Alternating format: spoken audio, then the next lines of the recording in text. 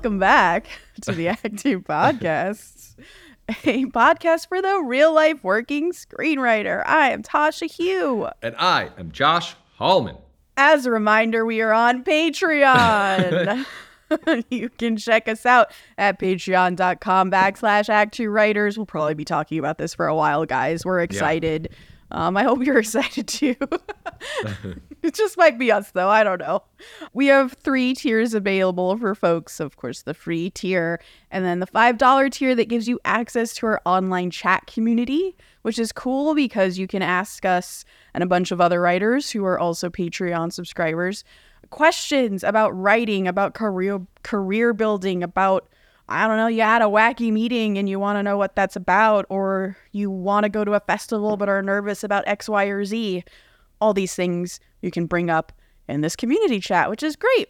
We also have a $10 tier that gives you all of that, plus some awesome bonus episodes every month, which we work really hard at. So I hope you like them. Same. So check those out. You could also, of course, still just DM us with any questions you might have, or if you just want to say hi at ActTwoWriters@gmail.com, all spelled out, or on our Instagram and Twitter at ActTwoWriters. I'm there. I'm Story Thursday on Instagram and Tasha 3.0 on Twitter. And I am Josh Hallman on Instagram, Joshua Hallman on Twitter. Merry Christmas, Tasha. It's the Merry week. Christmas. 'Tis this season. What are you drinking? So I was going to make some hot chocolate. Yeah. But then I made some coffee and then I threw some chocolate in it.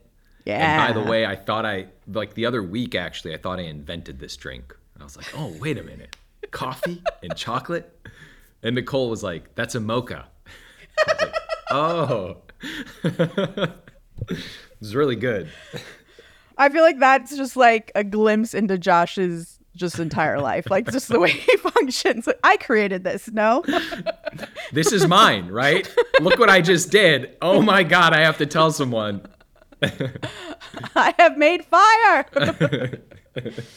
Wait, what kind of chocolate did you put in? Are we talking like Nestle powder, some syrup, like chunks of fancy ass Ghirardelli or some shit? Yeah, it's that fancy stuff. I went to the grocery store and it was so fancy. It was in a glass bottle. I don't even know the name of it. And I looked through the aisles and I was like, that one. And I just took the fanciest one and you just take a couple scoops and you put it into milk or coffee or whatever it is. And now that sounds great. Here it is. What are you drinking? I'm drinking like the really cheap version of what you described. That's what I'm drinking. Coffee Mate has a delicious peppermint mocha flavor, and I am using that. Actually, I was shamed in my last writer's room for liking Coffee Mate. I don't know if you guys know this, but apparently writers are coffee snobs. And so everyone in this writer's room is like, oh, they actually were touting some of the coffee creamers you've sent to me, whatever the powder is that you sent me in. Oh, yeah. And I was like, I drink Coffee Mate. And there was just like silence. Silence followed by disgust. Hey, listen, that's the beauty about coffee is people can love McDonald's coffee, Starbucks coffee, Coffee Mate. It's the nectar that is different for everybody. Thank you, Josh. Thank you for accepting me for who I am. Yeah. Is it vanilla Coffee Mate? No, it's peppermint mocha. Tis the season. 'Tis the freaking season. It's perfect for today's episode. It's perfect. I texted you about some this week's in writings that I have that I feel very excited to talk about. Same. So do you mind if we get into it? This week in writing. Yes!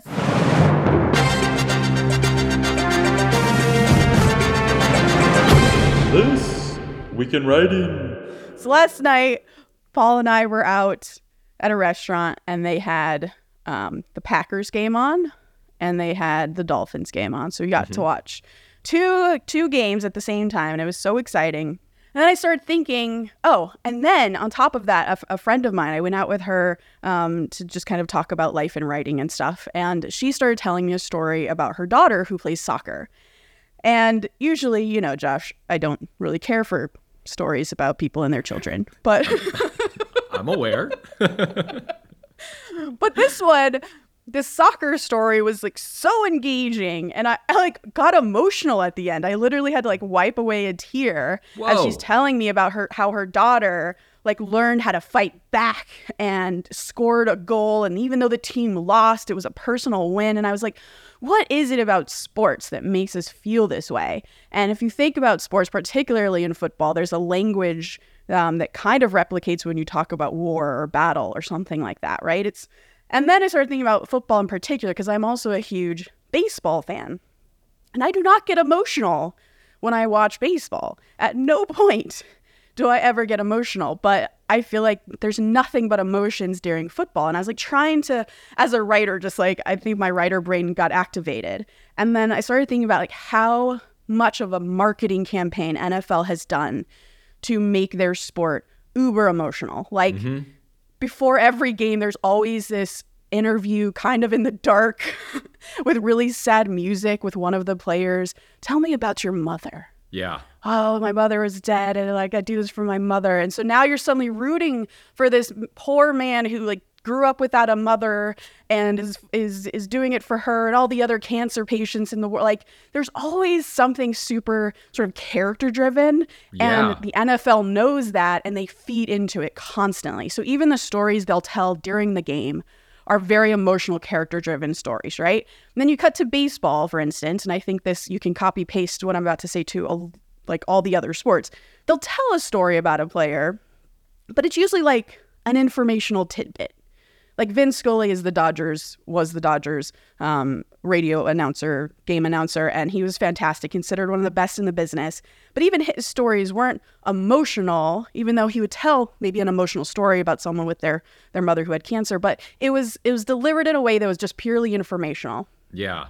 And so I never root for those players the same way I do for the NFL guys. And then I was like, I wonder if there is sort of a correlation between how people watch NFL versus other sports. And come to find out, NFL is the sport that makes the most money in the entire world. Yeah. Entire world. More than any soccer league, more than MLB, more than NHL, more than NBA. It makes the most money in the entire world. And it is the most character-driven sport. So I'm just going to throw that out there. That's an amazing point. That's amazing. As you were saying, like a perfect example, I think also is Brock Purdy for the 49ers. Keep going. Mr. Irrelevant, right? And so you inherently start to kind of root for this underdog where you're like, wait a minute, his name's Mr. Irrelevant. I want him to succeed. You just automatically, off the bat, you want someone like that to succeed. And I mean, that's myself included. Like I'm rooting for Brock Purdy, and I'm a Green Bay Packers fan, so which is crazy. Yeah, and then there's these little details too, like he still lives in his old apartment with his roommate, even though he makes like hundreds of thousands of dollars. Yeah. There was like a post when he was on his bye week of him like on the farm farming, and you're like, this guy, he's so great. Like it's all these little character moments along the way. It's like this extended, and that's the reason why I like wrestling, and this is now a new episode, but it's all about like the characters and the stories, and then you have this action that makes you feel things as well. And like this is what writing is about. No, totally. That's an amazing point. And I just want to add one more thing to it is before a lot of the games, they'll do the history of the teams. And sometimes it throws me off, sometimes it doesn't. For instance, as a Green Bay Packers fan, they'll say, okay, the Bears and the Packers have been playing together since 1925. History and this and that. I'm like, who cares about what happened between I'm like living in now. Like, I don't care about the past, but you do start to kind of like, they really try to like create this grudge match between teams, and then that's kind of like the plot, and then you're talking about the character driven aspect of it, and then you put those together, and yes, your emotions take over, and you're pacing around the TV causing fights with your family. Yeah. What? Moving on. That's a great point though. We might have to dissect that. It's fascinating. I love it. Okay, I'm going to jump into mine. Okay. The other week, the Golden Globes were announced, Tasha. Yeah. First of all, shout out to Alex Convery. Shout out to Alex Convery for being nominated for Air. Jesus, good job, dude. Great job. That's important, Alex, but here's something just a little bit more on my mind. The Golden Globes have introduced the tentpole category. Josh is dead now. He's so happy he's dead. I've dreamt of this moment. I feel like I'm the only person who likes this category. The tentpole category is like, all right, we're nominating John Wick. We're nominating Mission Impossible. We're nominating Guardians of the Galaxy. These are tentpole movies. Listen, it's about time. This finally puts me in contention to win a Golden Globe. Bring it to the Oscars, baby. I'm not going to lie. I am now more excited to watch. Yes. I may tune in now, actually. It's brilliant. It's so smart because, listen, I think award shows have problems. Right? They have some issues. But if you are a casual viewer or someone you just want to see, you want to watch a little celebrities, and you want to root for your movie, you know, you're going to be rooting for, oh my God, I love Guardians 3 and Chris Pratt and, oh, Tom Cruise. Wait, John Wick is nominated for a what? And so there's something to it. And by the way, here's the other issue, is that these tentpole movies basically keep the entertainment industry afloat and moving. It's so true. And preach. I mean, listen, I don't know. It's like we should recognize the people who are capable of making these monster hits because it's not easy. And we've seen this with the Marvels and some other Disney movies that haven't done too well. But then you have these other movies, Fast and Furious or whatever it is, that are like making $1 billion. That's a big freaking deal. It's a big deal. Okay. I'm just really excited about it. And you know who I bet is not excited? Martin Scorsese. Martin Scorsese, yes. No, I'm super stoked. It is going to make them more fun for a lot more people. I now feel more invested because while I, of course, love dramatic filmmaking, that's not all that filmmaking is. And it never has been that. So, finally, that's all. All right. That's it. What else, Tasha? You have something else in This Week in Writing? I have one more. It's super tiny. No. Let's go. So Paul and I are going to have a Royal Rumble party wrestling. And Paul copy pasted the sort of party description he used on the last invite we did before the pandemic. And he called it the Royal Rumble Survival Pool because we all bet on it. And I was like, why did you put the word survivor in here? It doesn't make any sense. It's a Royal Rumble pool. Survivor Series is another pay-per-view. It's not what this, why'd you put Survivor in here? He's like, I don't know. I'm like, wait, what? You don't know why you put a word in here? He's like, I don't know. I just did. Oh, Jesus Christ. You giving him and notes? There's a quote. I gave him notes what is the economy of this language? And there's a quote by Hunter S. Thompson that says, not a wasted word. And I just want everyone to know this is how terrible it is to be married to a writer. Poor Paul. And he knows exactly what I was getting at because he just smiled at me, kind of like a teenager smiles at you, like they don't give a fuck what you think, Mom. I was like, yeah, I put it in. What are you going to do about it? I was like, nothing. I guess this is now what it's called. But I just want you to know, you had no reason for putting this word in here, and suddenly it's here. And I just don't get it. It is. It's like I can't. I don't. How do people just not know why they pick words? When is the Royal Rumble? It's January 27th. Okay. I just want to let me know if it changes. I'm curious. Oh, you're not coming. I'm the worst. But Josh RSVP'd to my Christmas party and then didn't come, guys. But listen, I'm Team Paul. All right, let's get into our Christmas episode. Okay, let's go. Okay. Yes, I'm so excited. We're talking about our favorite Christmas movies, why they're our favorites from a screenwriter's point of view. And then maybe we'll get into movies we wish we had written for Christmas. Yes. Maybe we'll get into our pie in the sky dream Christmas movie we wish we'd written. All this is happening right now, and I'm really excited about it. Yeah. You want to start us off? Okay. Set I'll the do tone? I'll do it. We're doing our top 3. Number 3, It's a Wonderful Life. Oh. It's a Wonderful Life with Jimmy Stewart. It is like the feeling of Christmas bottled into one black and white movie. It's so perfect. It's just, it takes you on a journey, guys, if you've never seen it. The first act is a little slow. It's a little slow, particularly for modern audiences, because it's a lot of runway to understanding the life that Jimmy Stewart has and dreamed of having, and all of the hope bottled inside one human being when they're young and have nothing but dreams ahead of them. And then they fucking crash those dreams, like so many of us have had happen to them in our lives. They crash those dreams, and the second act is like him reeling. The top of it is him reeling from having lost this person, this amazing person that he could have been. And so he makes a Christmas wish to die, to just like get it over with and to just leave.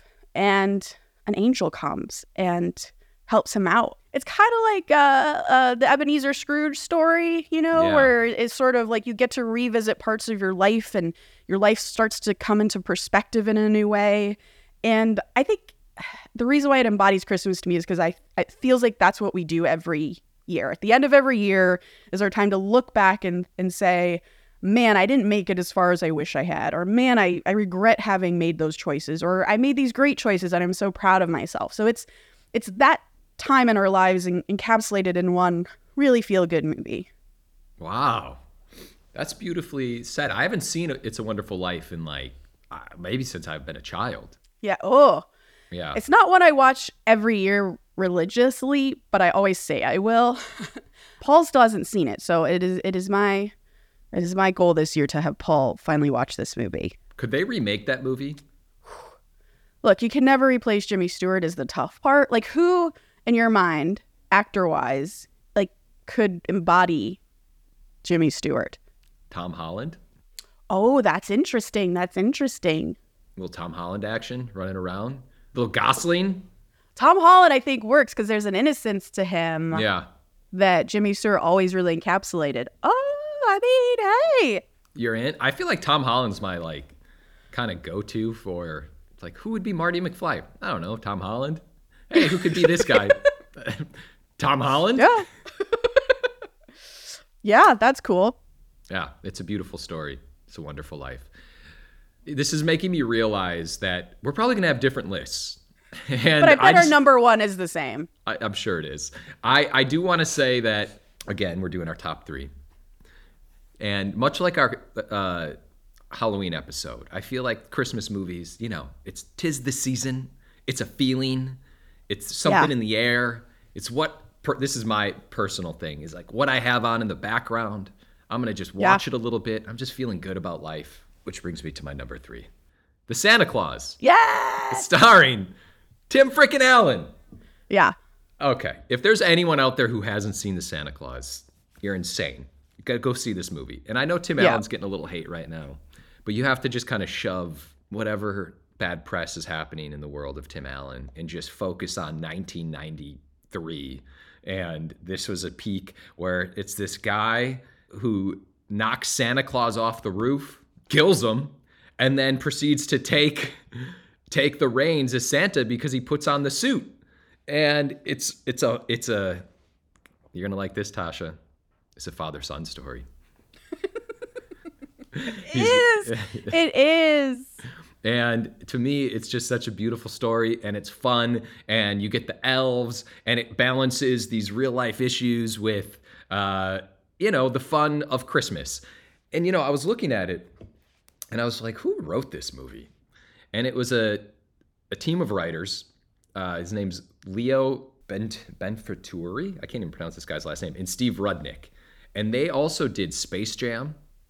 Ooh. Which was their claim to fame also in Kicking and Screaming, the Will Ferrell movie.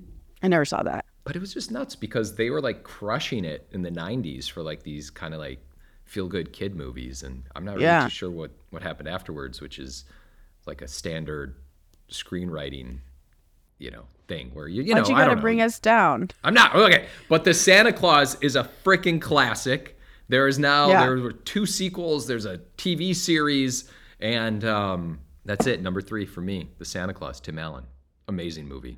It's amazing. It's incredible. Yep.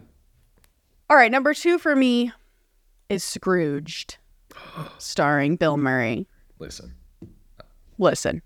I love Scrooged so much. I love this movie. I mean, the story of A Christmas Carol is always good. Every version could be on this list easily. I love them all. But this is like the best version.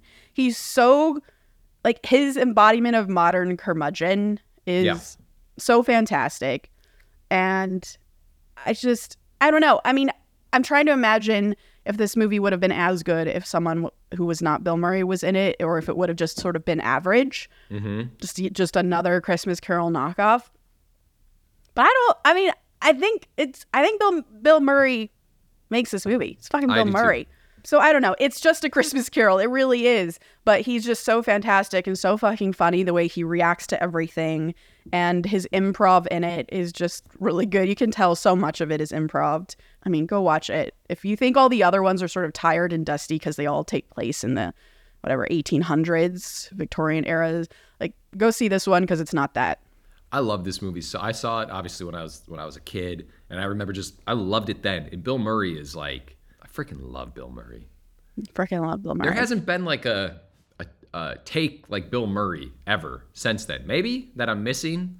Like there's like a Spirited. Of A Christmas Carol? Yeah. A Spirited, yeah. Yeah. No, I mean, and I was thinking of like adapting A Christmas Carol now. Like what makes Scrooge so fun is it takes the expected things so familiarly from Christmas Carol, like all the ghosts are a certain way, death is a certain way, and it just pivots it. So it not only makes it modern, but it really just sort of taps into something new and fresh for each ghost, for example, or the way, like, I forget which one she is. I guess the ghost of, the modern one, the woman, like fairy-esque woman who sort of kicks him in the balls and like takes him places. Yeah. Like that's just a funny take on what the ghost could be. And I think if you're someone who likes to adapt stories, this might be a good one to watch, as how they were both taking big leaps from the original material as well as staying close enough to the original material that it was still comfortable, right? It was still like, it still satisfied what A Christmas Carol does for you and why you want to watch it at Christmas. Yeah. But it was totally new as well. That's a great point. It really flips it on its head. And I love it. I love it. Okay. You ready? I think so. I'm actually a little surprised that it might not even be on your list. For me, my number 2, Elf with Will Ferrell. Do you not like Elf? What was that reaction just now? You don't like Elf? I hate Elf. I hate it. What? Like I'm not even just indifferent to it. Like I actively dislike it. Whoa! What do you hate about it?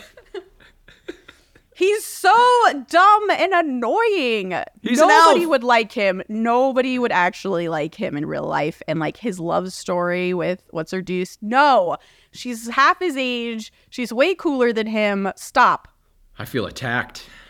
So I love this movie. I just watched it recently. I love this movie so much. I don't know if I should talk about why I love the movie or if I should just defend it like it's an NFL team. Wow. Okay. Why do you like it? That might help me understand psychology. It's just so innocent. It's like young Will Ferrell, innocent Buddy the Elf. He gets raised by, hey, my God, it's another father-son story. It is. Surprise, surprise. Oh man.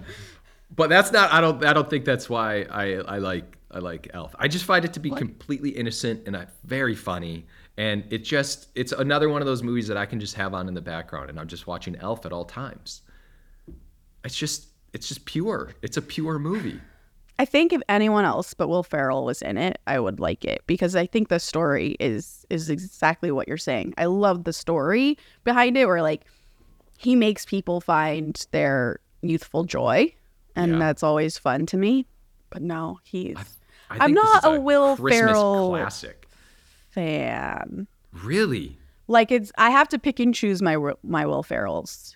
Yeah. Okay, that's fair. I'm not like, listen, I love Will Ferrell, but I'm not going to defend every single movie he's ever been in. It's just not my cup of tea. Is he like a Jim Carrey for you? I love Jim Carrey. I do too. I love Jim Carrey. I will see every Jim Carrey movie, and I think he's amazing in all of them. So no, I don't know, like there's a certain humor that he can go into that's just not mine. And then there's somewhere, I know he's a genius comedian. I like, even in the movies that I don't like, he's a genius in them. It's just not my cup of tea. And then there's like a Venn diagram where like, oh, over here is some of Tasha's stuff that like he really hits home, and Elf is not one of them. Okay. I gotta figure this out in a bigger picture. I gotta figure out a Tasha Will Ferrell mix, like a convergence of the worlds. Man. But this is all to say I love Elf. And I think it embodies the Christmas spirit. And by the way, there's that Netflix series where it talks about how movies are made, how this was made. I forgot what it was called, but they talk about Elf, and the making of it is incredible. It's awesome. Like, a lot of it was like run and gun style. They were just kind of on the street. Will Ferrell doing his thing. I love Elf, and I feel like you don't, so let's just move on. I'm a minority, so I get it. Okay, moving on. I think we're going to have an overlap here for number 1. I think there's no way we can't possibly have Home Alone as our first movie. Okay, it's my number 1 too. Let's just... It is the best Christmas movie of all time. Yeah. I don't even know if we need to explain why. It's just so obvious. And it's never been captured again. Never. Can't top it. You can't sequel it. It's so pure in its amazingness. I've met people who liked Home Alone 2 more than they liked Home Alone 1. Shut your mouth. Yeah. Why? I can't answer that. It's because it doesn't make any sense. No, yeah. The defending of the house, it has all the things. And I'm curious, actually. We watched it as kids, obviously. And as kids, the wish fulfillment of being able to defend your house with your toys and your just ingenuity, just stuff that's around the house. And also I remember very clearly the wish fulfillment of being completely alone in the house. Yeah. And it's not the like crazy scene where he's like, and he's screaming. That's not the wish fulfillment for me, weirdly. Maybe this is a thing for therapy. It was the scene where he gets groceries by himself, comes home and makes himself a nice dinner, and he's wearing his little Christmas sweater. Yeah. And he like, everything is set up and he's super proper. Like for me as a kid, I was like, oh, like this is what being an adult is like, and that's so cool. He gets to be an adult and he's so mature, but he's also a fun kid, and that's what I wanted to be. Yeah. And I mean, just so great. That's what I think the brilliance of Home Alone is it shows him growing up and he's taking on adult responsibilities. And there's also the story of the mom who's kind of coming back. She gets stuck with John Candy. There's this really like that son and mother combination where she's like, I will do anything for my son, and that adventure's happening. There's some really like beautiful moments in Home Alone that I think kind of get overlooked because we just talk about it as like, oh my God, it's this kid who starts beating up the wet bandits. And yeah, it's got a lot of heart. Freaking Home Alone. It does. And it has like horror too. Like, yeah. The creativity to put that in with the man next door, whose name I'm forgetting at the moment, but he has like a myth about him in the neighborhood. It's like he killed his family and he mixed them up in his bucket of salt and South Bend Shovel Slayer. There we go. But he ends up being like this really kind old man who like literally saves Macaulay Culkin's life. It's so great. Totally.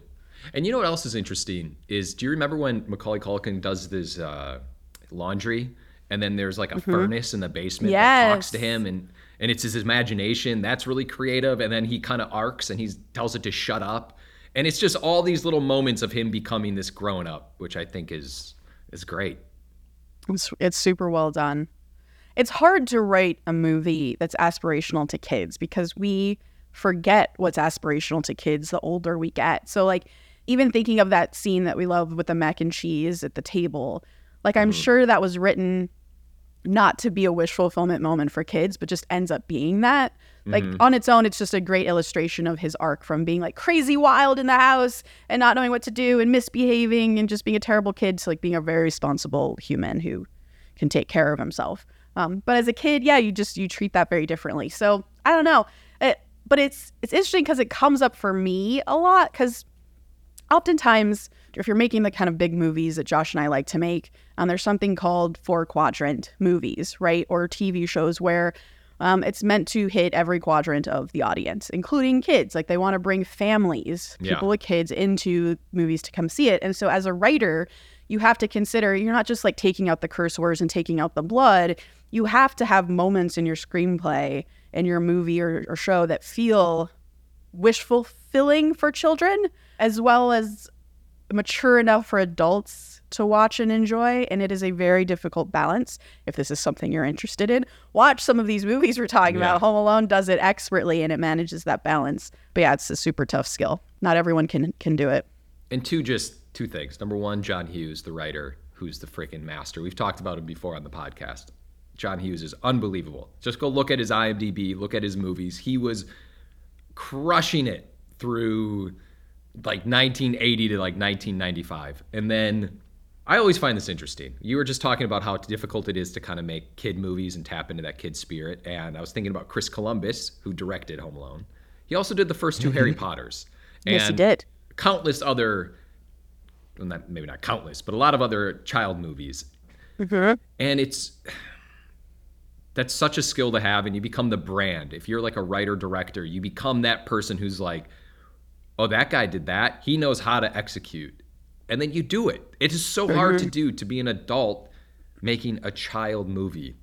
Yeah, because you could easily make, I think, like the Home Alones without Macaulay Culkin tend to be just kid movies. They don't feel like they're made for adults in mind.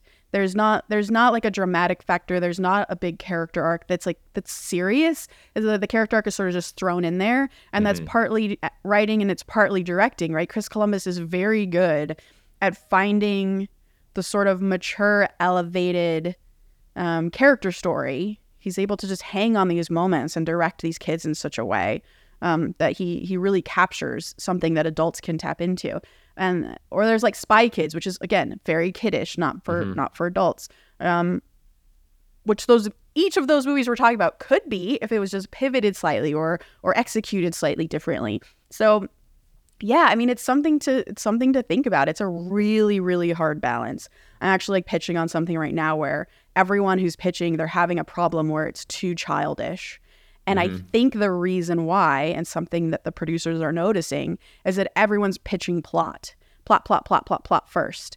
Whereas some of my favorite moments from Home Alone are going to be character moments. And like, there's plot happening, of course. It's like him, again, the dinner scene, him with the pizza guy and doing the the mob video to scare the pizza guy. But they're really like character fun moments rather than plot things that he's just like super clever. So I don't know. It's character, I guess. No, I agree. I think that's the way to approach it. I think you have to write something as though you're not writing it for kids. Yeah, I think so too. You know, and then just kind of work backwards and PG it up. Yeah, I think you can like PG it up in other passes, but your original idea shouldn't be like kids. No. Yeah. Okay, so those were our top three. One controversial one in Elf. Yeah. All right. Okay. I'm actually really excited. Yeah. What is a Christmas movie that you wish you had written?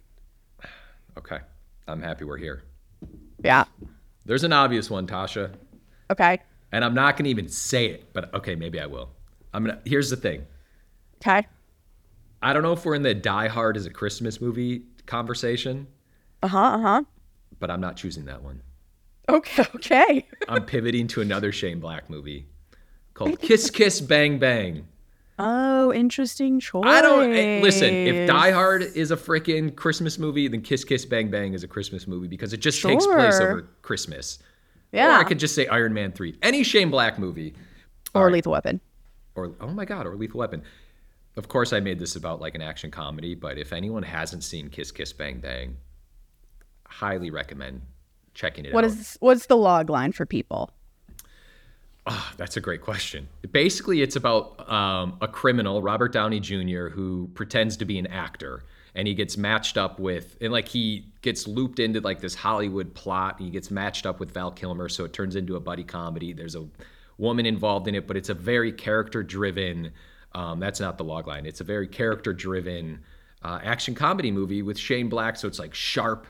And there's just kind of like these crazy little moments that happen here and there. And just check it out if anyone wants to see a good character. Action character. Christmas movie. Yeah. Good log line from me. Log lines are harsh. You know what? Okay. You want me to read the long line real quickly? I do. Yeah. Okay. After being mistaken for an actor, a New York thief is sent to Hollywood to train under a private eye for a potential movie role. But the duo are thrown together with a struggling actress into a murder mystery. Cool. Have you not seen it? I've seen it, but only once and only when it came out. Okay. It's based off of a novel, which I didn't know until just now. Interesting. The more Josh and I get into movies that we love from the past, as well as stuff that comes out now, like, it's fucking all IP, guys. Yeah. IP is the way to go. Yeah. Okay. Tell me yours. Okay. My movie that I instantly wish I'd written as soon as I saw it, as soon as I saw the trailer, Fat Man, starring Mel Gibson. Oh, that's right.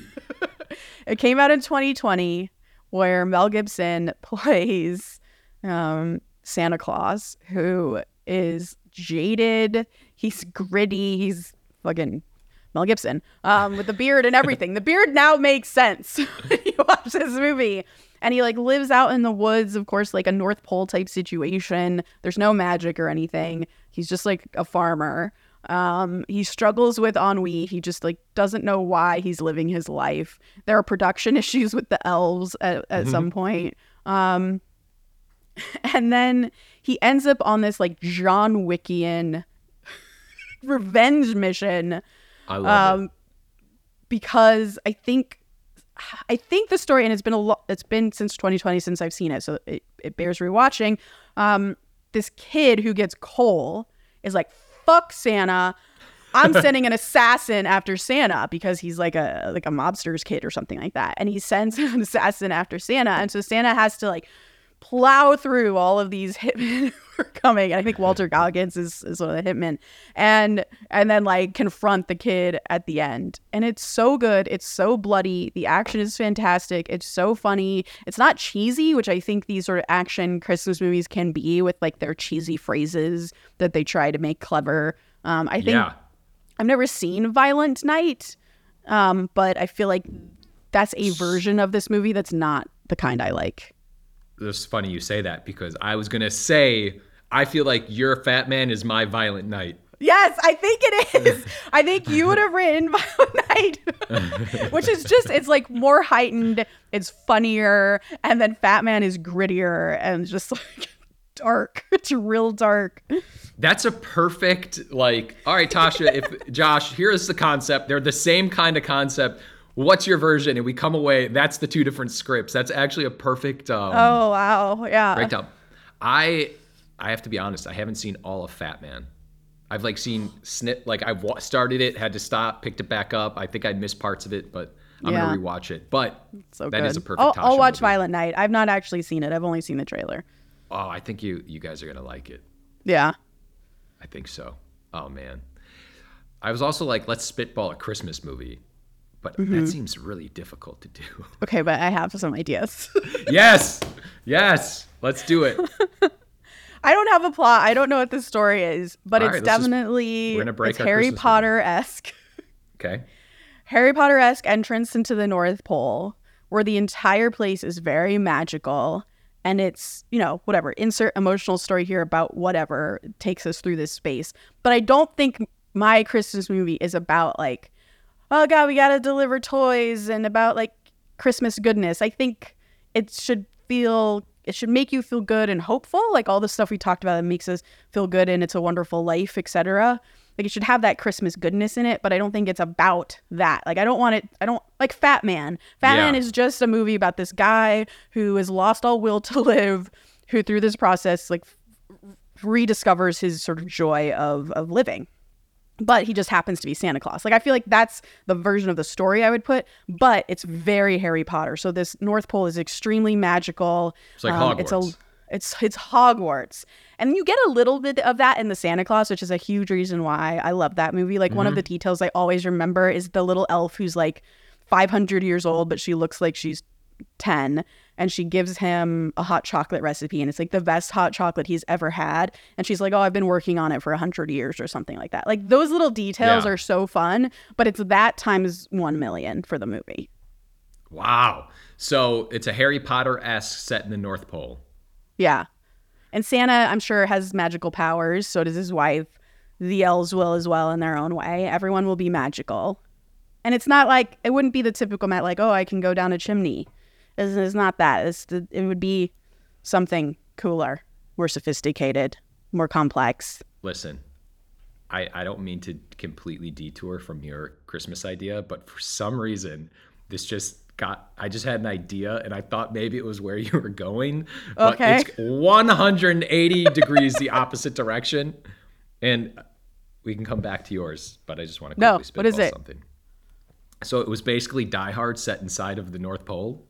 And I was thinking of like, if there was like a little terrorist elf who put a bomb in one of the toys that are going to be delivered for Christmas, and it's floating throughout Santa's like village in North Pole. And then this team gets brought in to figure out where this bomb is before it goes off and basically blows up the North Pole and kills all of Santa and his elves. Oh my God.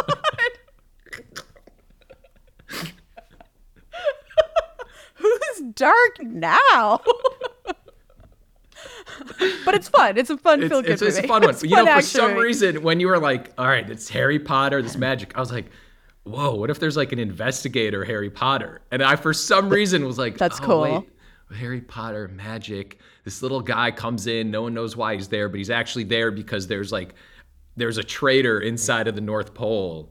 And it just so happened because everyone's magical. Oh my God. Okay. Well, I don't know. I love Christmas. I love the Christmas. Holidays. I'm going to immediately, even though I have to work, I have a TV right here. I'm going to just put on something.